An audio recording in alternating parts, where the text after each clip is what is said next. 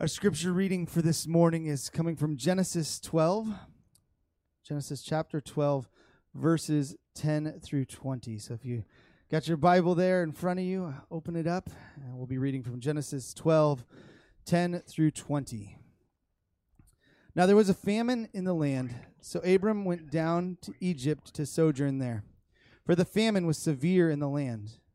When he was about to enter Egypt, he said to Sarai his wife, I know that you are a woman beautiful in appearance, and when the Egyptians see you, they will say, this is his wife. Then they will kill me, but they will let you live. Say you are my sister, that it may go well with me because of you, and that my life may be spared for your sake. When Abram entered Egypt, the Egyptians saw the woman was very beautiful, and when the princes of Pharaoh saw her, they praised her to Pharaoh. And the woman was taken into Pharaoh's house, and for her sake he dealt well with Abram. And he had sheep, oxen, male donkeys, male servants, female donkeys, and camels. But the Lord afflicted Pharaoh and his house with great plagues because of Sarai, Abram's wife. So Pharaoh called to Abram and said, What is this that you have done to me? Why did you not tell me that she was your wife? Why did you say she is my sister, so that I took her for my wife? Now then, here is your wife. Take her and go. And Pharaoh gave men orders concerning him, and they sent him away with his wife and all that he had. This is the word of the Lord.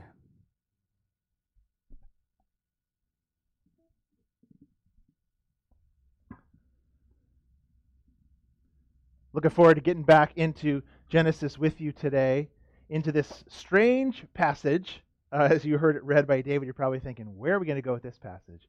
I think there's a lot here for us to glean today from it, as there is in every verse and every word of the Bible, really, as we know it's inspired by God. Well, this summer, thanks to COVID, we were unable to watch the 2020 Olympics from Tokyo due to their cancellation. One of the events that I love watching is the 100-meter sprint. It's incredible to see how those runners come up to the starting block. They crouch down into this compact position, almost ready like a bullet to be fired out from the barrel of a gun. And then the sound of the starter pistol goes off, and boom, they're out of the blocks with such an incredibly powerful and fast start. But every once in a while, someone jumps the gun. They start too early, breaking the rules, and there's an infraction, and there's a second gun, and all the runners pull up, a quick transition to a stop because of the false start. What started so fantastically and beautifully is quickly halted by a false start and the lack of fidelity in the race. Well, today, we look at Abram again, who started so well last week. Remember, he was asked to leave the known for the unknown, to set out for a promised land that he had no idea where it was, for a promised nation, to be a blessing for the world. And he came out of the starting block with such incredible faith.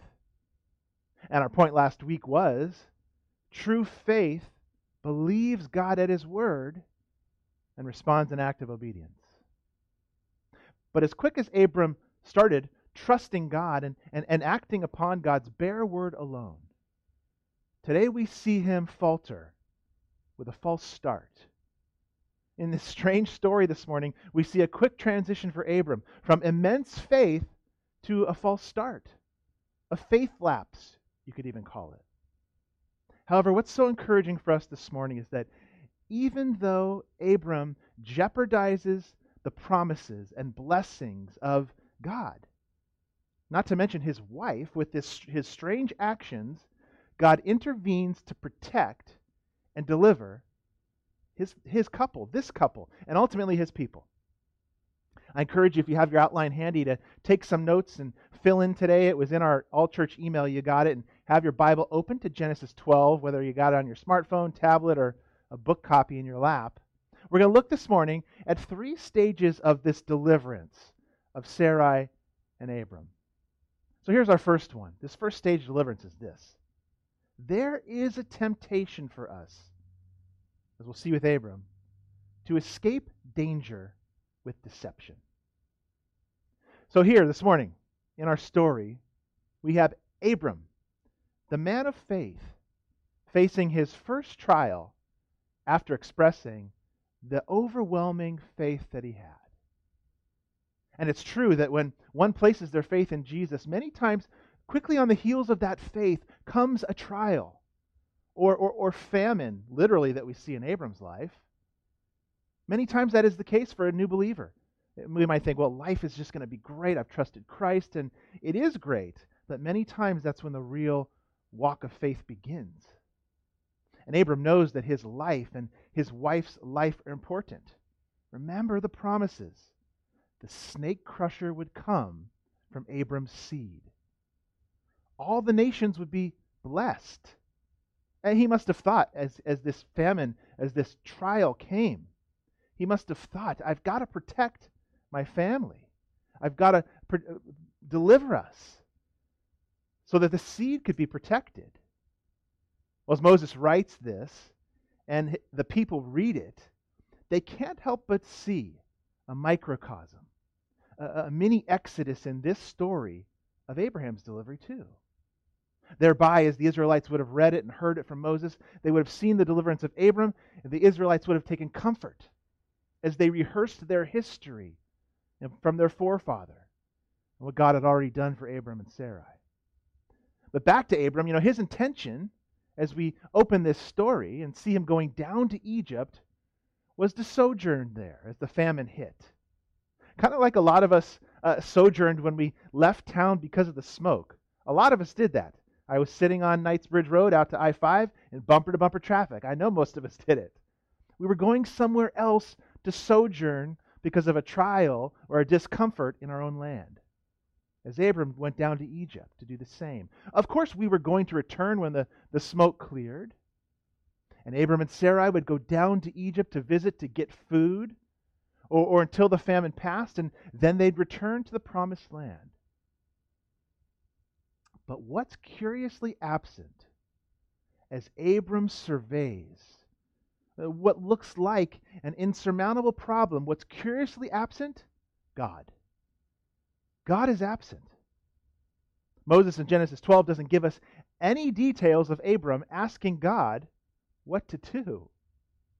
We don't have him seeking God's will or praying to God. It's as if Abram has forgotten God in this moment.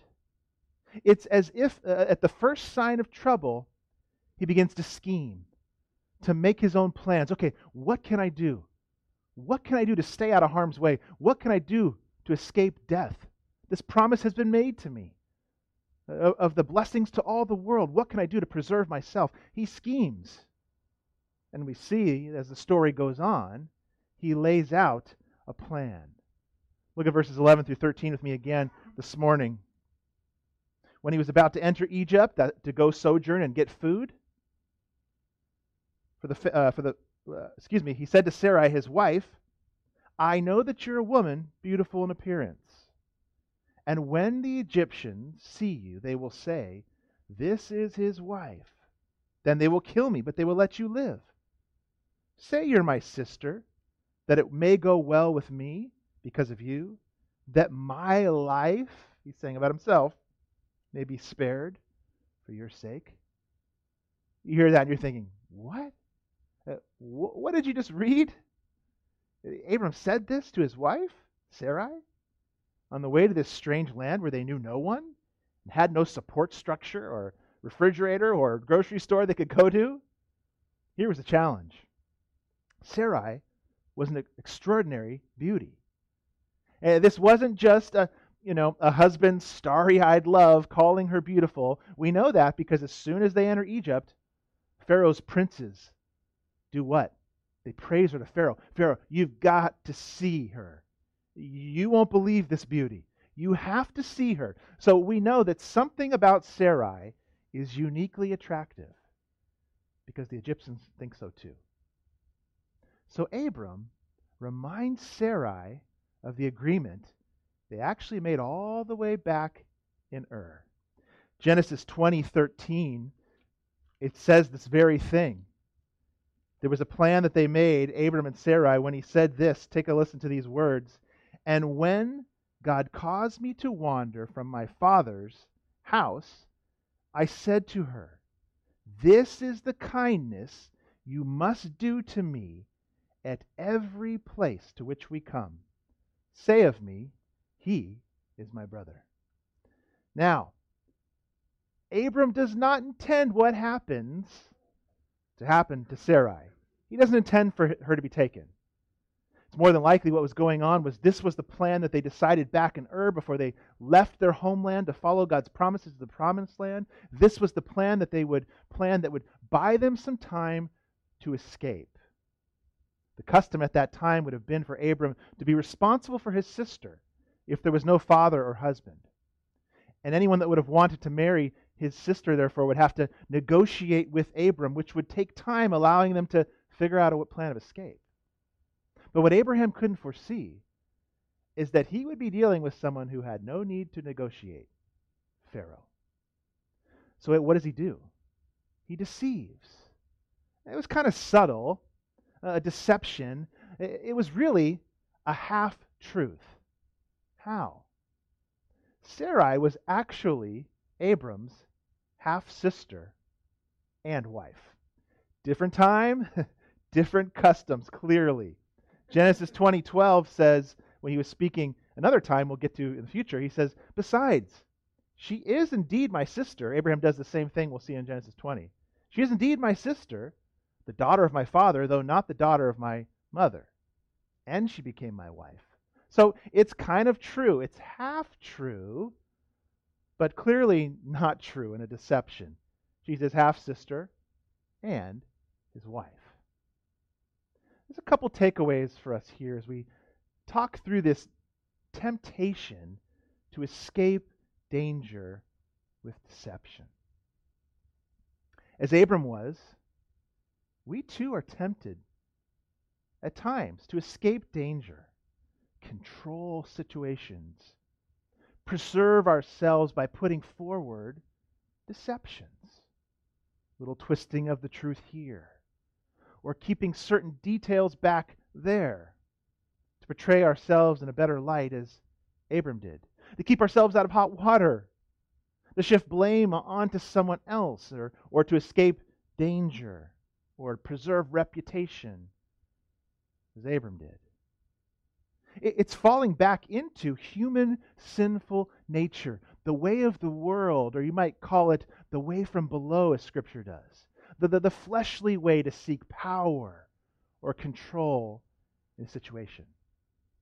What Abram does here is not the way from above, is not wisdom from God.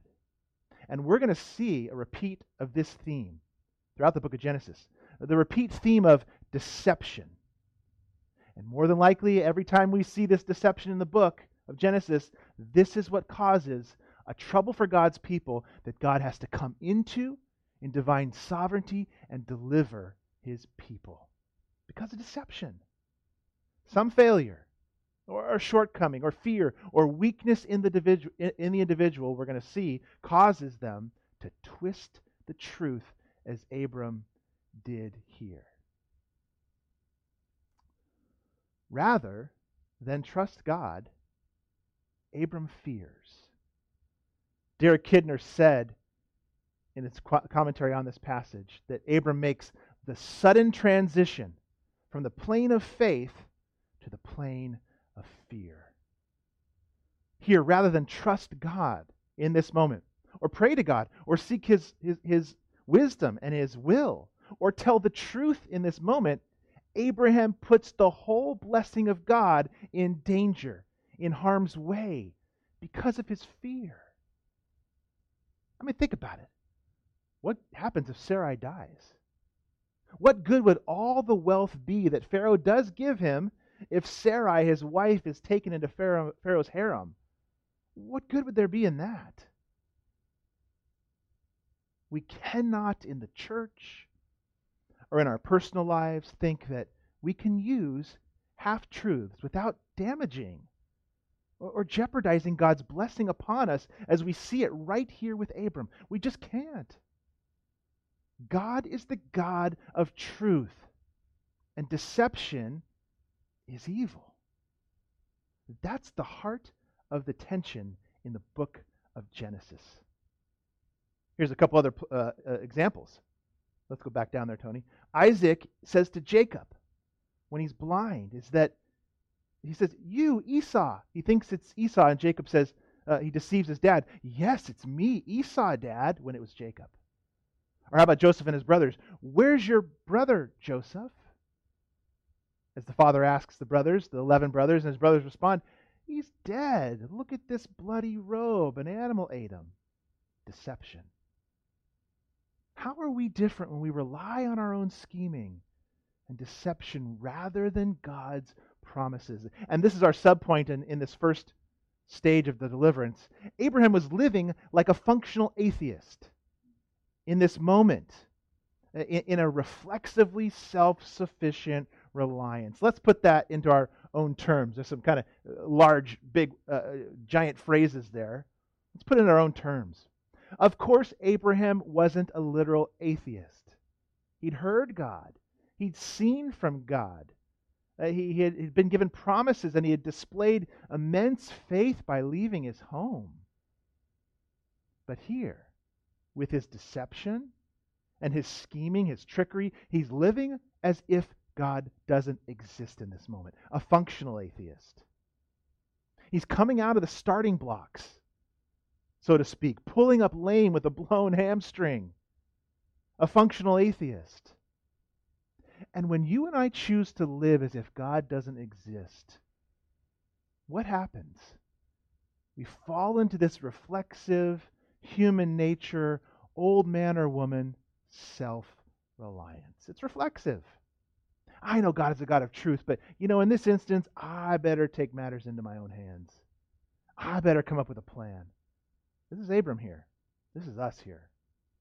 And when we make decisions this way, there are times when we even think we're promoting God's work as we take this route of reflexive self-reliance. And we even think we're promoting God's work, but guess what? It always backfires when we go that way. So let's look at stage 2 of the deliverance, because it backfires in a big way for Abram, in a way he never could have probably even imagined. It's the second stage of our deliverance. Our human nature schemes, they backfire, and when they do, they actually invite more jeopardy into our life. As I said, Abraham doesn't even realize yet that he's making a huge mistake. See, we think, if I can just figure out what to say here, if I can just get past this one hurdle, if I can just wiggle my way a little bit, even if it's a half-truth, at least it'll get me out of this moment. We do this with our spouses, our bosses, our friends, our co-workers, our fellow churchgoers. The temptation is real. If Abram, the man of faith par excellence, struggled with this out of the starting block, who are you and I? Why would we be any different?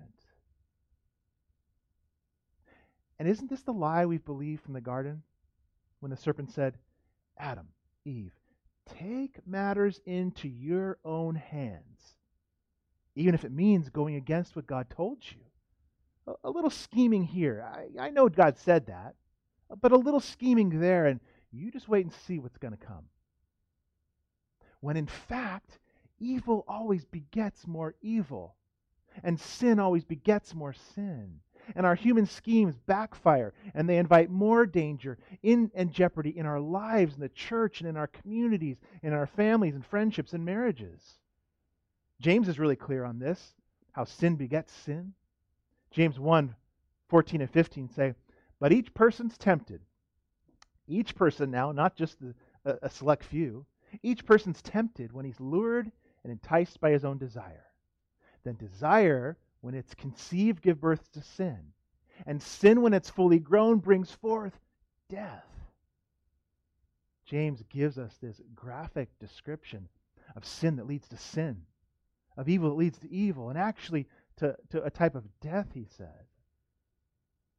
Our schemes never deliver us.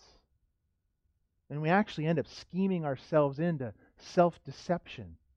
And things end up turning out worse than they were in the beginning, and James says lead to death. And in Abram's case, in Genesis 12, apart from divine deliverance, it might have ended in death for both of them. So what happened in this really weird, strange story? Sarai is taken into Pharaoh's harem, where, apart from divine deliverance, she probably would have remained the rest of her days and died an Egyptian, really. I mean, think about it for a minute. We're focusing on Abram here today, but think about her experience.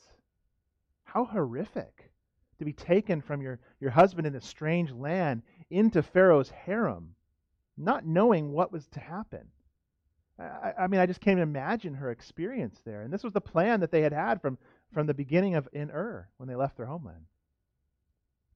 And the irony is, Abram is given all kinds of wealth from Pharaoh, as Pharaoh is pleased with Sarai. Maybe it was a bride price, a negotiation, a dowry. Look at verse 16 in your text.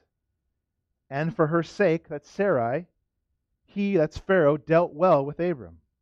And he had sheep and oxen and male donkeys and male servants and female donkeys and camels. It's really a description there to let us know that Abram was wealthy. Female donkeys and camels were what the wealthy had. It's like they were like the BMW, Lexus, whatever car of their day. That's what's going on there. It's letting us see Abram got rich really quick here. But what good is all this stuff if he loses his wife? And in fact, what's really interesting, you might think, well, why he got rich out of this? Maybe that's, hey, God blessed him in it. In fact, the wealth, though, becomes a stumbling block going forward, as we'll see next week in the story of Lot and Abram's separation. What was at the center of that separation? All this wealth they had. And most commentators think that a woman named Hagar came as a gift, one of those female servants from Pharaoh too. And if you know Genesis, you know some trouble is going to be brewing there in that story. And here in our story, again, what we see in Genesis, Alan Ross points out here too. He says that the intimacy between the man and the woman is broken here too. And someone is taken, what God has put as off limits.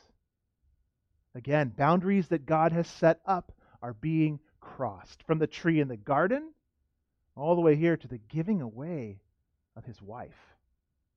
And when we try to scheme, when we try to plan, when we try to make a way of escape for ourselves by transgressing God's boundaries, whatever they may be, it can't go well. Except apart from God's rescue. It's the third stage of this deliverance today. Let's look at it.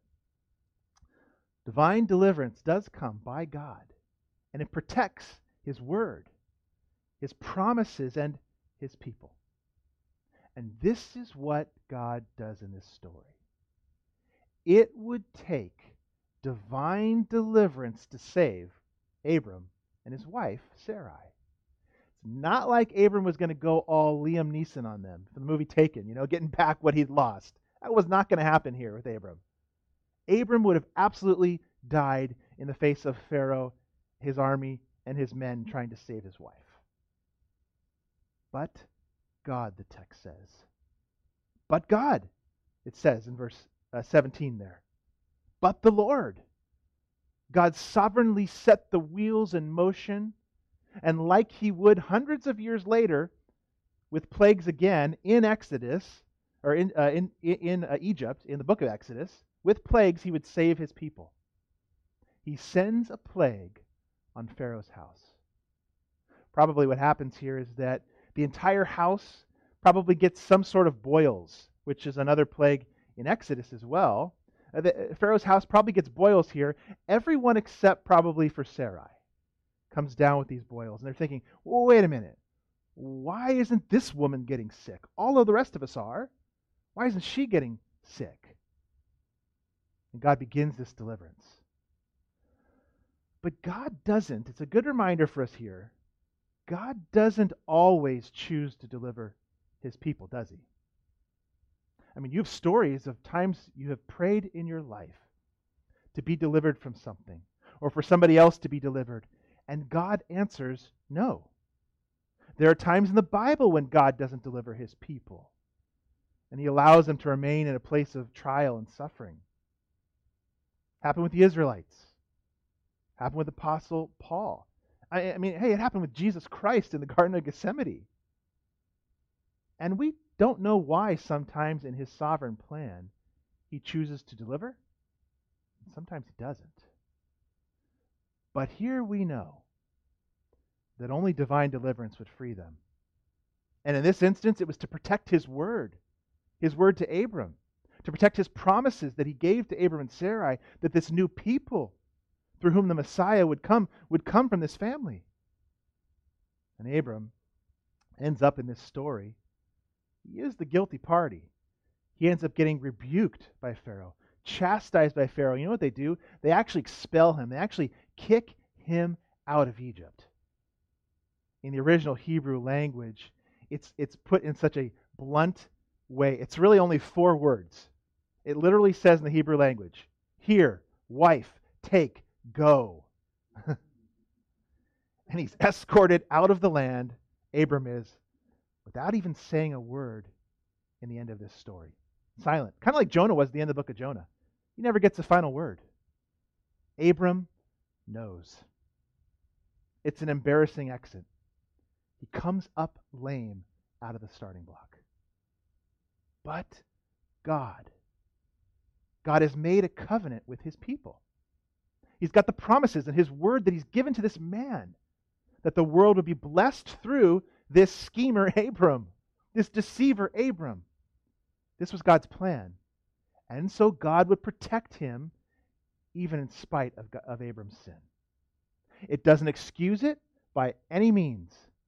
And it doesn't in our life as well. Abram started with a stellar faith.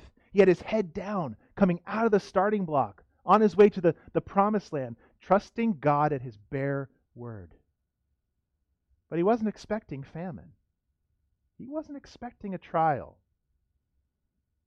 But isn't this often God's way on the running track of faith in our own life? Trials are what reveal what is inside of us. Sometimes it's remaining sin. When the heat of life gets turned up and things start to get shaken up, do you know what happens? Things that are inside of us get revealed. And Abram here, what happened?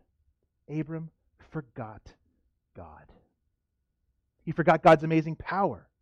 He forgot God's great promises. And he fell back into reflexive self-reliance. He tried to scheme and deceive his way out of trouble. You know, there was a moment in Jesus' life where he too in his humanity was probably tempted. Actually, he was tempted to scheme. Tempted to take matters into his human hands to solve his dilemma. Jesus, our Savior. You remember the story probably. The Spirit led Jesus out into the wilderness where he fasted for 40 days. He was hungry too, like Abram. And he was tested by the devil.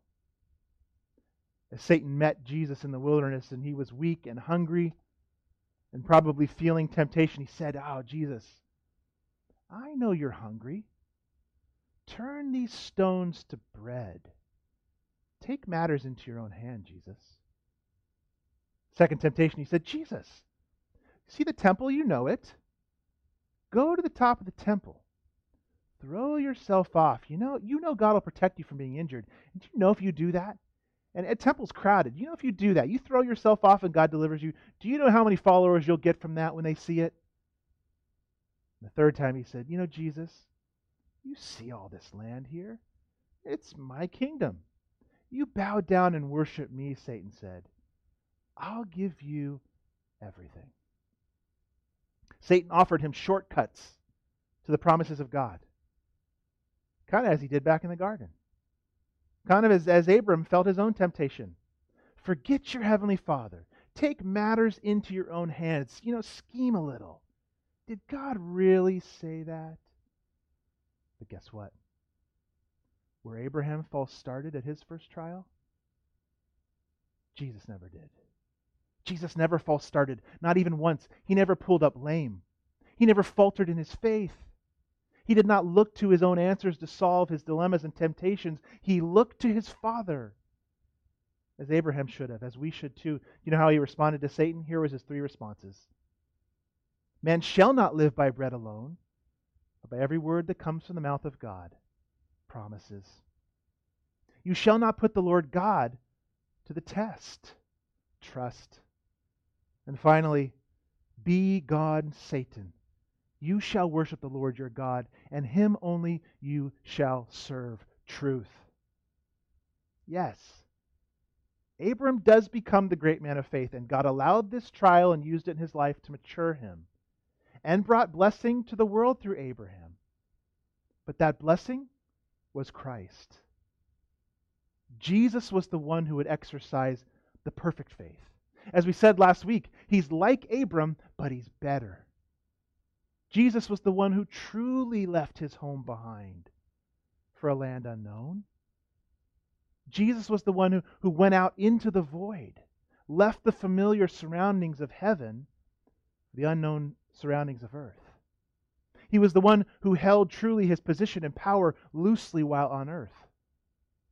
Kind of like Abram's call to redeem, rescue, create a new nation of people, the kingdom of God. And then finally, to take you and I to the ultimate promised land. And as he did it, his faith never wavered. Jesus' trials matured him. They produced in him a perseverance so that he became mature and lacked nothing, Scripture says. In those moments, he ended up realizing what true trust and deliverance in God is like Paul did in 2 Corinthians when he says, I was at the point of death, but I was taken there so I'd rely on God, not myself. And Jesus did all of this for you and me, so we too can follow his footsteps of faith. But when your faith falters and you have a false start at times, you can know this, that Christ's faith is your faith, that Christ's perfect life is your perfect life. We are hidden in him. We have no need to hide behind lies, deceit, or half-truths as Abram did. We're hidden in him. God acts as he did for Abram with us too, because he's made a covenant too with us in Jesus Christ, the new covenant. We're living in precarious times. I've watched these past couple months and even these past couple weeks, I've seen it in us, our people, and myself too, that the pressure cooker of trials has turned up in 2020 more than it has in a long time for many of us. We are being asked to live by faith in unique ways, to go out as sojourners like Abram, to hold things loosely like Abram, and to speak the name of Christ as Abram spoke of God everywhere he went. And many of you are wondering, will God deliver me? Will God come through? In you, Abram, all the nations of the earth will be blessed. The promise is yours. He may not deliver you from the immediate trial. He may, but he will ultimately deliver us. Because as Jesus came out of the starting block with faith and never false started, he finished the race well. And guess what? He ran your race. In fact, he carried you the whole way and is carrying you now. So trust him in the valley. Trust him in trials. Trust him that he will deliver you, even if it looks like you need to come up with your own scheme, your own plan, your own half-truth. No, follow the way of truth, and he will deliver us. Let's pray. Christ Almighty, we come to you as the author and finisher and perfecter of our faith. You came out of the starting block in a strange way too, in a manger in a stable. And yet you lived those 30-some years on earth with perfect faith. Tempted, yes, but never sinning in your faith or lack of. Christ, we look to you today as the ultimate deliverer. We look to you today as the one who will ultimately deliver us and bring us to the promised land, or rather bring the promised land to us with a new heaven and earth. And so, God, in the meantime, give us faith to live as sojourners, those who wander in exile, home but yet not home in this earth, Lord Jesus. And let us, wherever we go, as we saw Abram last week, set up altars of worship and speak publicly your name. May those in our community, those in our families look at our life and go, who are you following? Who are you trusting? And when they do, may we say, it's our Savior, the author, the finisher of the race in our faith, Jesus Christ. In his name we pray today. God bless us. Amen. David.